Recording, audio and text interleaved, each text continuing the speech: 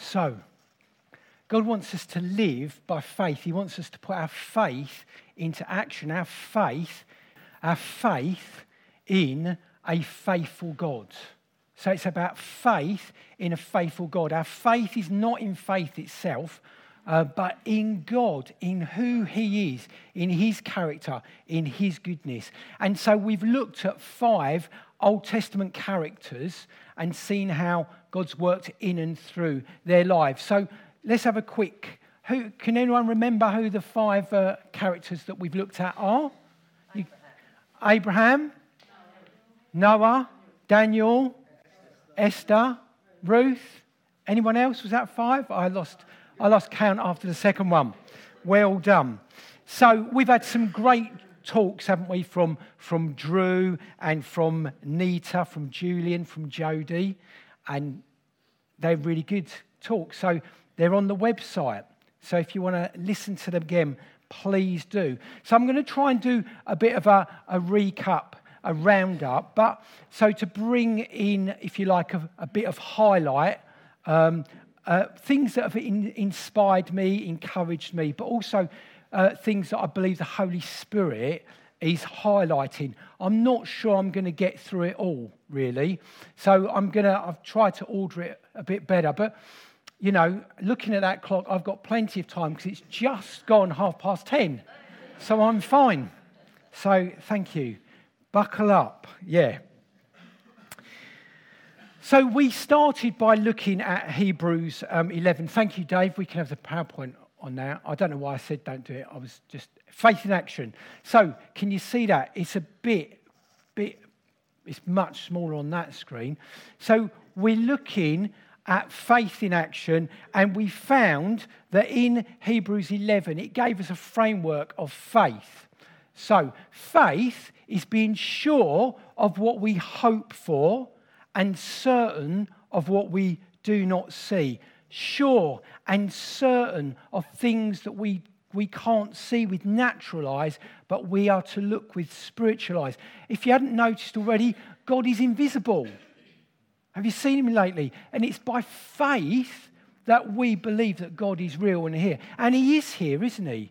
God is at work. But some of us here are going, I'm not sure I believe you, actually. I'm not quite there yet. I remember there was a time in my life I was thinking, God, does he really exist? Is he really there? And then one day I had that penny dropping moment and it all made sense. All those people I'd met before were complete nutters, basket cases, but they had something that I didn't have. And then I realised for myself, because the revelation of God came to me, and then all of a sudden they weren't so weird and wacky anymore. They become my brothers and sisters. So we are to live by faith and not by sight. And you know, faith pleases God. Hebrews tells us that without faith, it's impossible to please God. So when we believe God is there and we reach out for him, we look for him, he responds to that. God sees faith and it pleases him. But faith is realizing that this world is not our home. This is not all there is. This is not what life is all about. There is more. This is temporary accommodation. This is temporary accommodation. We don't worship the creation. We don't worship our bodies. We don't worship what's been made. We worship the Creator and the Maker of all. Temporary accommodation, temporary assignment, eternal home. Faith is about understanding the past. So as we look to the past, how did we get here? What's it all about? God. In the beginning, God. In the beginning, God created. It's not simple Sunday school teaching. It's real life, everyday living that I've got a creator God. And he's got the best way and will for me to live. This world and this world's wisdom simply is not the best, and it's not enough. We need God. We need him. It's about looking to the future, our heavenly home, where God is and God will be, a new heaven, a new earth, new bodies. Everything's new. Hallelujah. We have got a glorious future, so we don't need to hang on to and pine after this life. Because of that, it can change the way we live in the present. If we understand that God is our creator, if we understand that God is our rescuer and healer and deliverer, and he's got a place for us, we can live free from incumbents to living for this world. It's a challenge to us, even when we're believing in Jesus and trusting him. It's a challenge to us, but faith is going, don't live for what you can see with these. Live for what you can see with these eyes, the eyes of faith. Faith comes from accepting God's word. God speaks a better word. We've got the written word in the Bible. We've got his word that comes to us. What we were doing, God was speaking a better word to us. His wind will come and blow us. His waves will move us. We can be forward, moving, growing, being different because God is at work. So if we respond and accept it and move in it, that is living by faith. Because I can't see any wind. I can't see any waves. I could just see some blue flags being waved beautifully. But no, there is more going on. That heaven was breaking through. The reality of heaven. Things were getting. When Regina was doing, it was breaking up stuff in the spirit that was moving things along in the heavenly realm. But we could have just seen Regina in the middle of this hall in Grosvenor Drive in Debden, but all heaven was breaking loose. So we can believe it or not. It's up to us. Faith is not saying kiss your brains and thinking goodbye. No, faith can begin with our thinking, can begin with our consideration and our reasoning, because what we're doing is, no way, yeah, I think God is able. No, this can't happen. No. God, when I look back at people in the scriptures, God does awesome things. When people I know and I meet and they tell me God does that stuff, really? Well, I don't know. Faith begins with thinking. Changing my thinking, renewing my thinking. God, creator, you're having a laugh, aren't you? What, there's a home in heaven forever? No, but God, what about this coincidence? What about this little thing that's happened in my life? I think God is able. So when we start thinking God is able, that's faith at work in us. Faith is about what we do. So we've seen people that have lived a life of obedience to God. See, faith isn't just saying, I believe in one God, Father Almighty, creator of heaven and earth. Thank you very much. Go and have my Sunday dinner and live how I like the rest of the week. But I've been to church on a Sunday. Great. That is rubbish. Faith that pleases God is a faith that works out obedient responsiveness to what he's saying. What is God saying? What is God doing? Am I responding to that well? It's a living, active, breathing, dynamic relationship of faith with an invisible God. Because I find myself talking to people and talking about my invisible friend and thinking, am I mad? Am I a loony? Because I've got this invisible friend. And that's where people can look. But he's alive and he's real and he's at work and he's living and he's active. So faith always, real faith always acts out. You can't just go, God bless you, be well. But it wants to do. Faith in God wants to be like God and respond to the things that need to be responded to. But faith doesn't guarantee success on this earth, we found out. That the writer of Hebrews in chapter 11, it says like, these people did great things and these happened, but not all of them got what they were looking for, hoping for, this side of death. Some of them died. Some of them didn't get all that they were dreaming about or believing for. Some of them did, and we'll look at a few of them. They did get something, but eventually They did die, and they didn't get everything what they wanted on this earth. So we are not looking for worldly success. We're looking for God's kingdom, the rule and reign of God being made manifest in our lives and circumstances, whether it does us good or not. It does us good, but we might not think it does us good. You know, our faith is in God, and we might go through the darkest valley. And when we're going through the darkest valley, a person could be tempted, oh, well, stuff this for a game of soldiers. That's the technical Greek term. Stuff this for a game of soldiers. I'm going off. Where's God in this situation? He's right there in it. He goes through the storms with us. Are we holding on by faith to our God? Just because it doesn't look like it works does not mean that God is not at work. So, oops, I don't want that one yet, because I haven't done all the slides that I want. Anyway, so let's look, first of all, at Noah.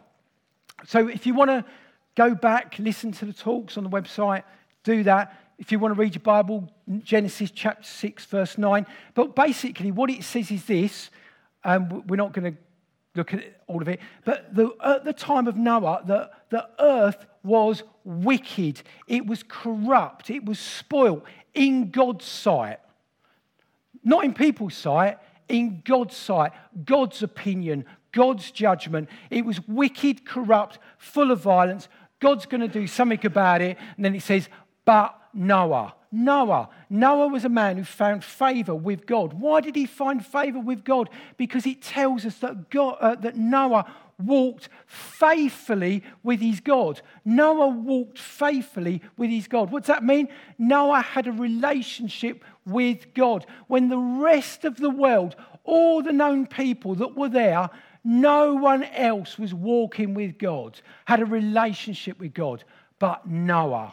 And because of Noah, God decided to rescue and save Noah and his family and all those that would come with him in the ark. But the thing I want you to get hold of is this, is that an expression of faith is that we walk humbly and faithfully with our God. It's all about relationship with God, and relationship with God, that steps into obedience. The writer of Hebrews tells us that Noah, in holy fear, built an ark to save his family. So, what about you? What about you? Are you faithfully walking with God? I'm not asking if you come to church on a Sunday or a Bible study on a Wednesday night or not, but are you faithfully walking with God every day in relationship with him? That's what he desires for us. Are you being obedient to God by doing what he asks you to do? So if God asks us to do something, then by faith, we want to do it. We want to check it out with the word, check it out. Does this witness with other believers? You know, particularly if it's, depending on what it is, let's use wisdom, but what is God saying? And if he's saying it, we need to do it. And as I think we said one week when we were doing Zooms, like, disobedience is disobedience. And obedience is obedience. Delayed obedience is disobedience. So if you haven't done it yet, you haven't obeyed. There's not a waiting room in that sense. It's either, am I going to do what God says or aren't I? Oh, I'm just going to hang with this for a little while. No, it's disobedience. So it's, well, I'm either obeying God or disobeying God. And so we need to be moved by the Spirit of God, by the Word of God, by the people of God. Yeah, we're responding in faith and doing what he says. So faith in God speaks to us about relationship and obedience. Okay. Then we come on to, oh no, I don't want to do that. Ruth. I didn't do all the slides. Ruth. So we've looked at now, we're looking at Ruth now. Now Ruth, life was bad for Naomi and her husband. So it's in the book of Ruth. And Naomi and her husband, with their two sons, they moved to a foreign land. They went to a foreign land. While they were in the foreign land, her sons, they got married. That's good news. But then her husband died. Bad news. Then one son dies, then the other son dies. Bad news for Ruth. Ruth is now living in a foreign land with two daughters-in-laws because her sons got married. What has she got to give them? What has she got to give them? She's got nothing to give them. And so she basically says to them, look, I'm going to go back to my people. Back to my people, back to my God. I've got nothing for you. You go. So one daughter-in-law goes back to her people and her God. And the other one, Naomi, lingers. She goes, go, go. And then Ruth chapter 1, verses 15 to 18 says this. Naomi says, look, Ruth, your sister-in-law is going back to her people and her gods. Go back with her. But Ruth replied, don't urge me to leave you or turn back from you. Where you go, I will go. Where you stay, I will stay. Your people will be my people, and your God, my God. Where you die, I will die, and there I will be buried. May the Lord deal with me, be it ever so severely, if even death separates you and me. When Naomi realised that Ruth was determined to go with her, she stopped urging her. Ruth had a choice to make. Both choices gave her an uncertain future. Option one, go back to her people and their gods, possibly her gods. Go back to what she knew, what she was used to, just go back. Or option two, go with her mother-in-law, Naomi, to her people and to her gods. And so Ruth expressed her faith by going with her mother-in-law. She went with Naomi. Ruth had obviously seen something in Naomi's life. Even though life was hard and difficult and it didn't work out and she had a bit of a moan and a groan, there was something there that she saw, that recognised there's something about God in her life. And there's something about my relationship with her. Ruth would rather have an uncertain future with the Lord God and his people, her mother-in-law, than to go back to what she knew and was used to. It is so easy to go back to what we know and what we're used to go back to what we're comfortable with. Scripture says, one of those favourite ones in Proverbs, a dog will return to its vomit, which sounds a pretty awful thing to do. But do we not as people do that? Ruth expresses her faith in the faithful God by a life commitment, committed to God, your God will be my God, and committed to Naomi and to God's people. And she was willing to die. She's basically saying, I'm going to go with you, and if it costs me everything, it costs me everything. If I'm going to die, I'm going to die. But I'm going to die trusting God and you. I'm going with you. Commitment. So, as they step out in faith, it could be that it didn't work out, but it did work out. It worked out really well for Naomi and for Ruth. They were really blessed. God worked for a guy called Boaz, and he helped them out. And eventually Ruth and Boaz got married. And then, God's purposes and plans being at work through Ruth, a foreigner, a Moabitess. Because through Ruth and Boaz, you get the family line, King David, and ultimately the Lord Jesus. God was up to something, wasn't he? So this inspires me and challenges me in regard to seeing God in other people, in their lives and in their relationships. In the relationships that I have with people, but also in the relationships that people have with one another. You can just go, God is in that relationship. And my belief is that there are certain relationships that are ordained from heaven. God is going to do something. He's going to connect the people together. And there's like a heart connection. There's just like we're brothers in the Lord. We're sisters. And you can use the term covenant relationship to describe that.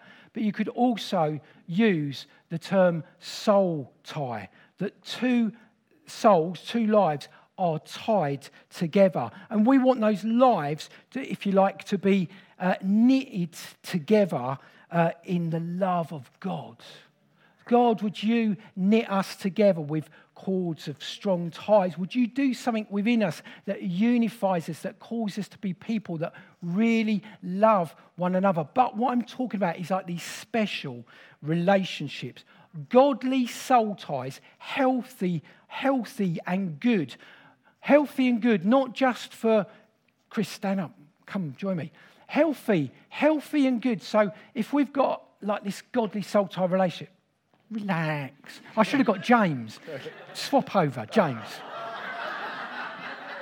Watch. What? See, it's just more natural, isn't it? Okay. Chris doesn't like hugging. Chris doesn't like hugging. That's all right. I am not talking about personality or touchy-feely. That's not what I'm talking about with a soul tie. So it's like a spiritual connection. It's a godly connection. God is at work. So if you've got that relationship, it's good for you. But it doesn't stop there. It's good for other people. And then it's good for other people. Then it's good for other people. Because there's blessing in godly, good relationships.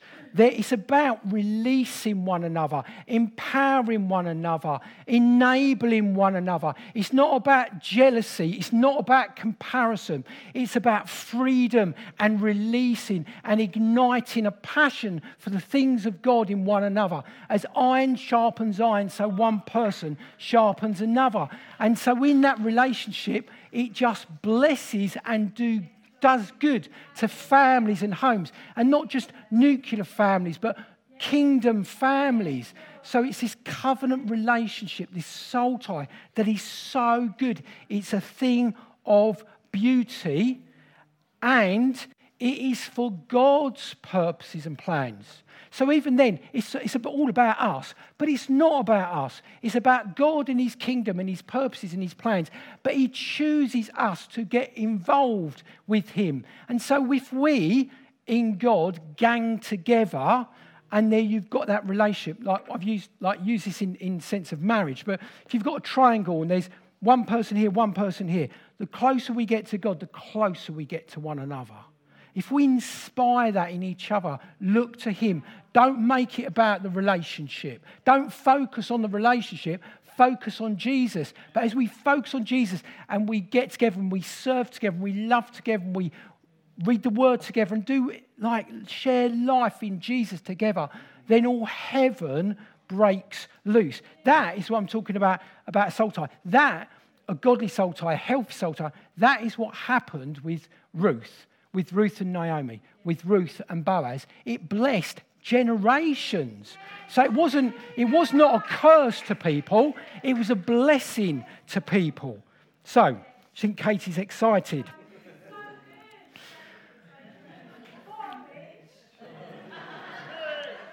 Godly soul ties, listen, they're life-affirming, they're life-giving, they're healthy.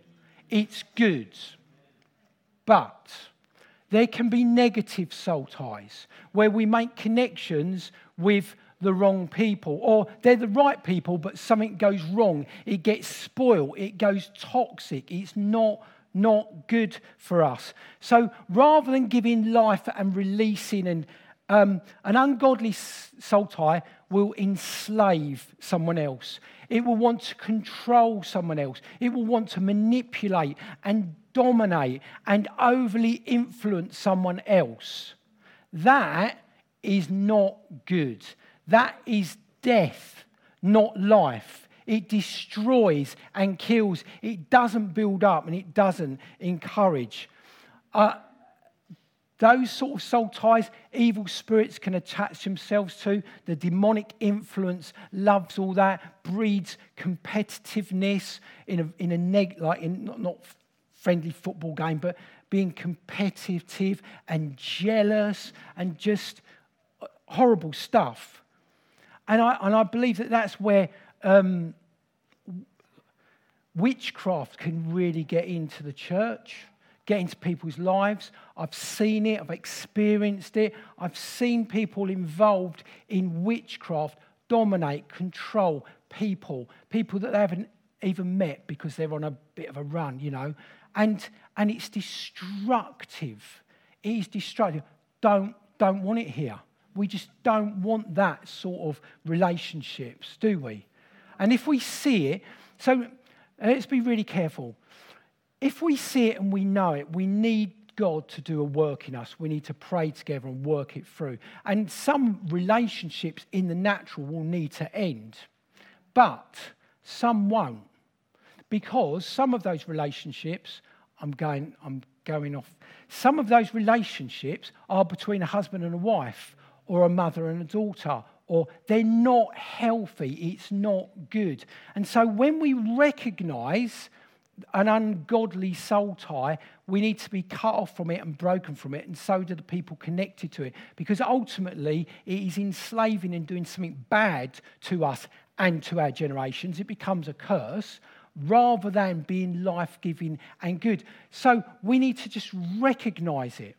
So some relationships we might need to get out of. Some we need God to do a magnificent, miraculous work, because it might be that we're married to them or their son and their daughter. And God doesn't want to destroy, he wants to mend if possible. So it might need working out. So, those negative soul ties can lead to codependency, where one person then becomes so reliant on the other person for their approval. Is that all right? Is that okay? Or their identity. Is this who I am? And it's destructive. If you recognise it, we need to work through it and deal with it. And I think skipping, so we're looking at Ruth, but Julie, who spoke on Esther? Julian did speak on Esther. You've got Mordecai, Esther's cousin.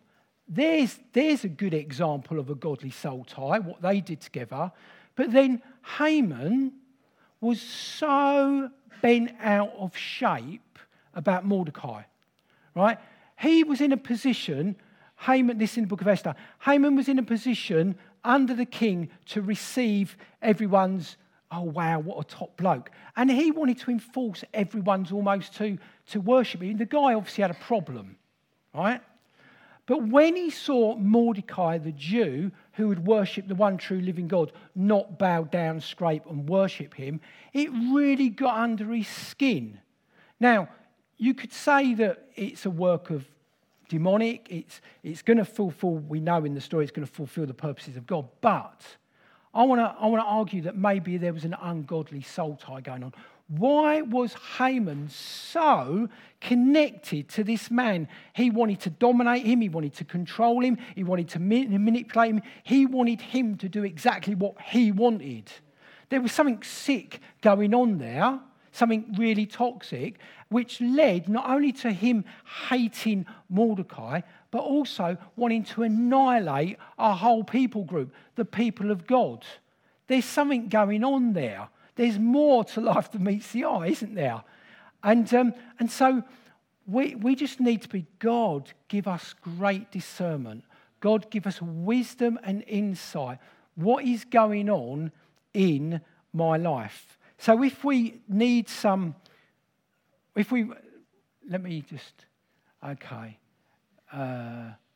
right, let's go back. So if by faith, do you recognise that God is putting someone in your life that he's asking you to make a godly soul tie with?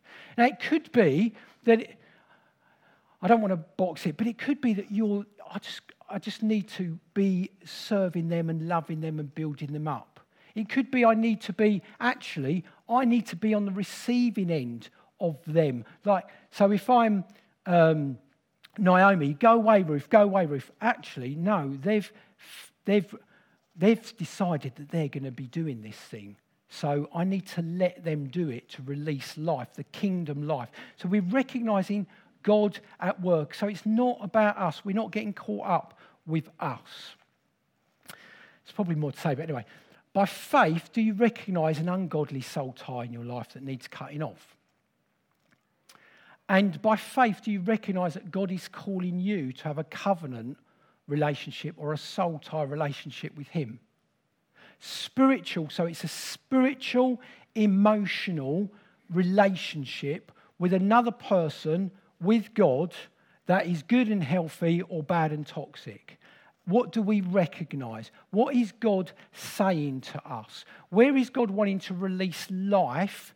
Where is he wanting to bring an end to death and destruction? Is this ringing any bells with anybody in the room? Not just, but just like knowing, okay, God is at work. Okay, so who is recognising? It might be you get both, but I just want a bit of feedback. Who's recognising in a positive sense, going, oh, do you know what? There's that person. I just really need to get on with that, God. Okay, excellent. And who's going, oh, stuff. I've got this negative, ungodly soul tie and it needs sorting out. A negative connection can be with someone who's dead. Thank you. Yes. Thank you, Drew. Yeah. Because you're still attached to them. It's like, what we're talking about is like having an umbilical cord between people, which can bring life. But if you're attached to a dead person and they're rotting away, like just picture language, what's that going to do to you? Okay? So, if we're connected wrongly to dead people, it's going to bring death and destruction to us. So,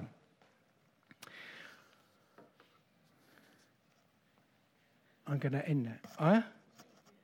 Well, maybe what I'm just deciding what to do in terms of an active response. Because are there more people here than...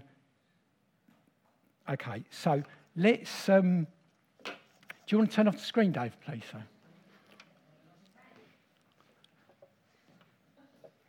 So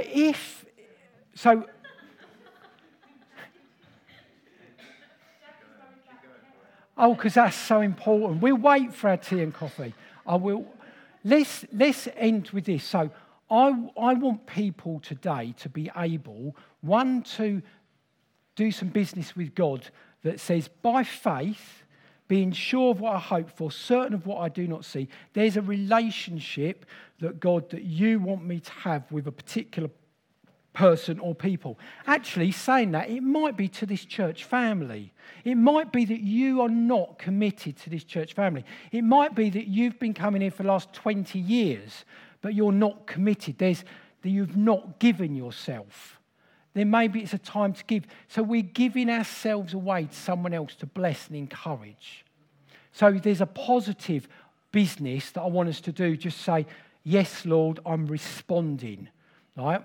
And then there's the negative one, negative cutting off soul tie that's saying, like, I want to be cut free from this. So we could do something now about both of them. So let's just, for the positive one, like, you don't have to say out loud, we're just going to pray over us, but could you do something with your physical body, if you're able to respond and just say, Lord God, I am responding. I believe you want me to be in a healthy, godly soul tie, and I want to do my best to make that happen. And so, Lord, I pray that by your grace and grace in me and in that person, so that your purposes and plans are fulfilled. And I just want to put myself in your way, Lord God, and say, have your way. Your will be done. Your kingdom come. Just make myself open. Steer me, guide me, lead me. Bring it about so it brings glory to you and fulfills your purposes and plans on this earth. Amen. Amen. Simple as that, by faith in a faithful God. And if you want to you can sit down, but if you're standing up and going, actually, like, I want to deal with this negative, ungodly soul tie. I don't want any demonic influence that has attached itself, any unclean spirit that's attached itself. No, I want it to go. There might be some working out in the natural to this, if it's like in a marriage or whatever, that a relationship. But God, the spiritual work we want to do now. So what we'll do, we'll use those 5 R's that hopefully we know about and we use. So we're going to pray. Lord God, I recognise an unhealthy, ungodly soul tie in my life.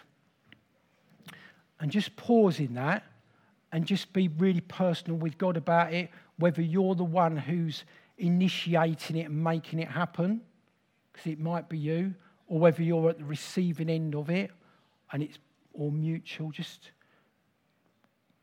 recognise what's going on.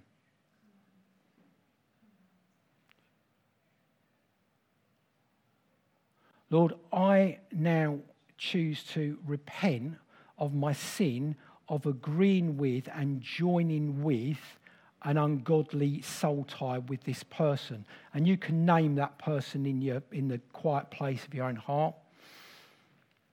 Lord, I recognise it's not good and healthy for me, for them, or for others. I recognise that it's bringing slavery and death, and it's toxic. And I want to turn away from it. Lord, I want to bless that person. So if they're living or dead, I bless them in Jesus' name. But Lord, I turn away from the ungodly, unhealthy nature of that relationship. Help me to turn away from it spiritually and emotionally, Lord God.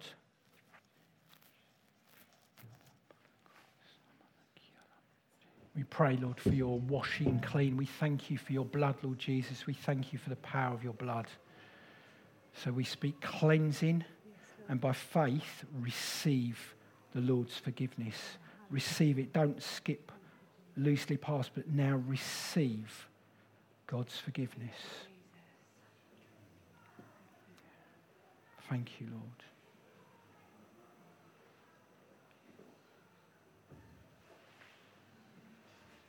Thank you for your cleansing. Thank you for your blood. Thank you for the authority that we have in you to say no to evil and sin and say yes to you. So in Jesus' name, we break the power of that ungodly soul tie. In Jesus Christ of Nazareth's name. Jesus, who is seated at the right hand of the Father in the heavenly realms. In his name. That's the Jesus we're talking about. We speak freedom and we speak release in Jesus' name. Amen. And Lord, we pray that you would replace and repair our thinking, that where even the thought has come into our mind that says, yeah, but how can I do life without that person? How can I? How can I? By God's grace, we can. And so we release a word, a God that speaks a better word, uncertain future, but with a certain God in Jesus' name. Thank you, Lord, for your faithfulness and your goodness, we pray. Amen. Amen.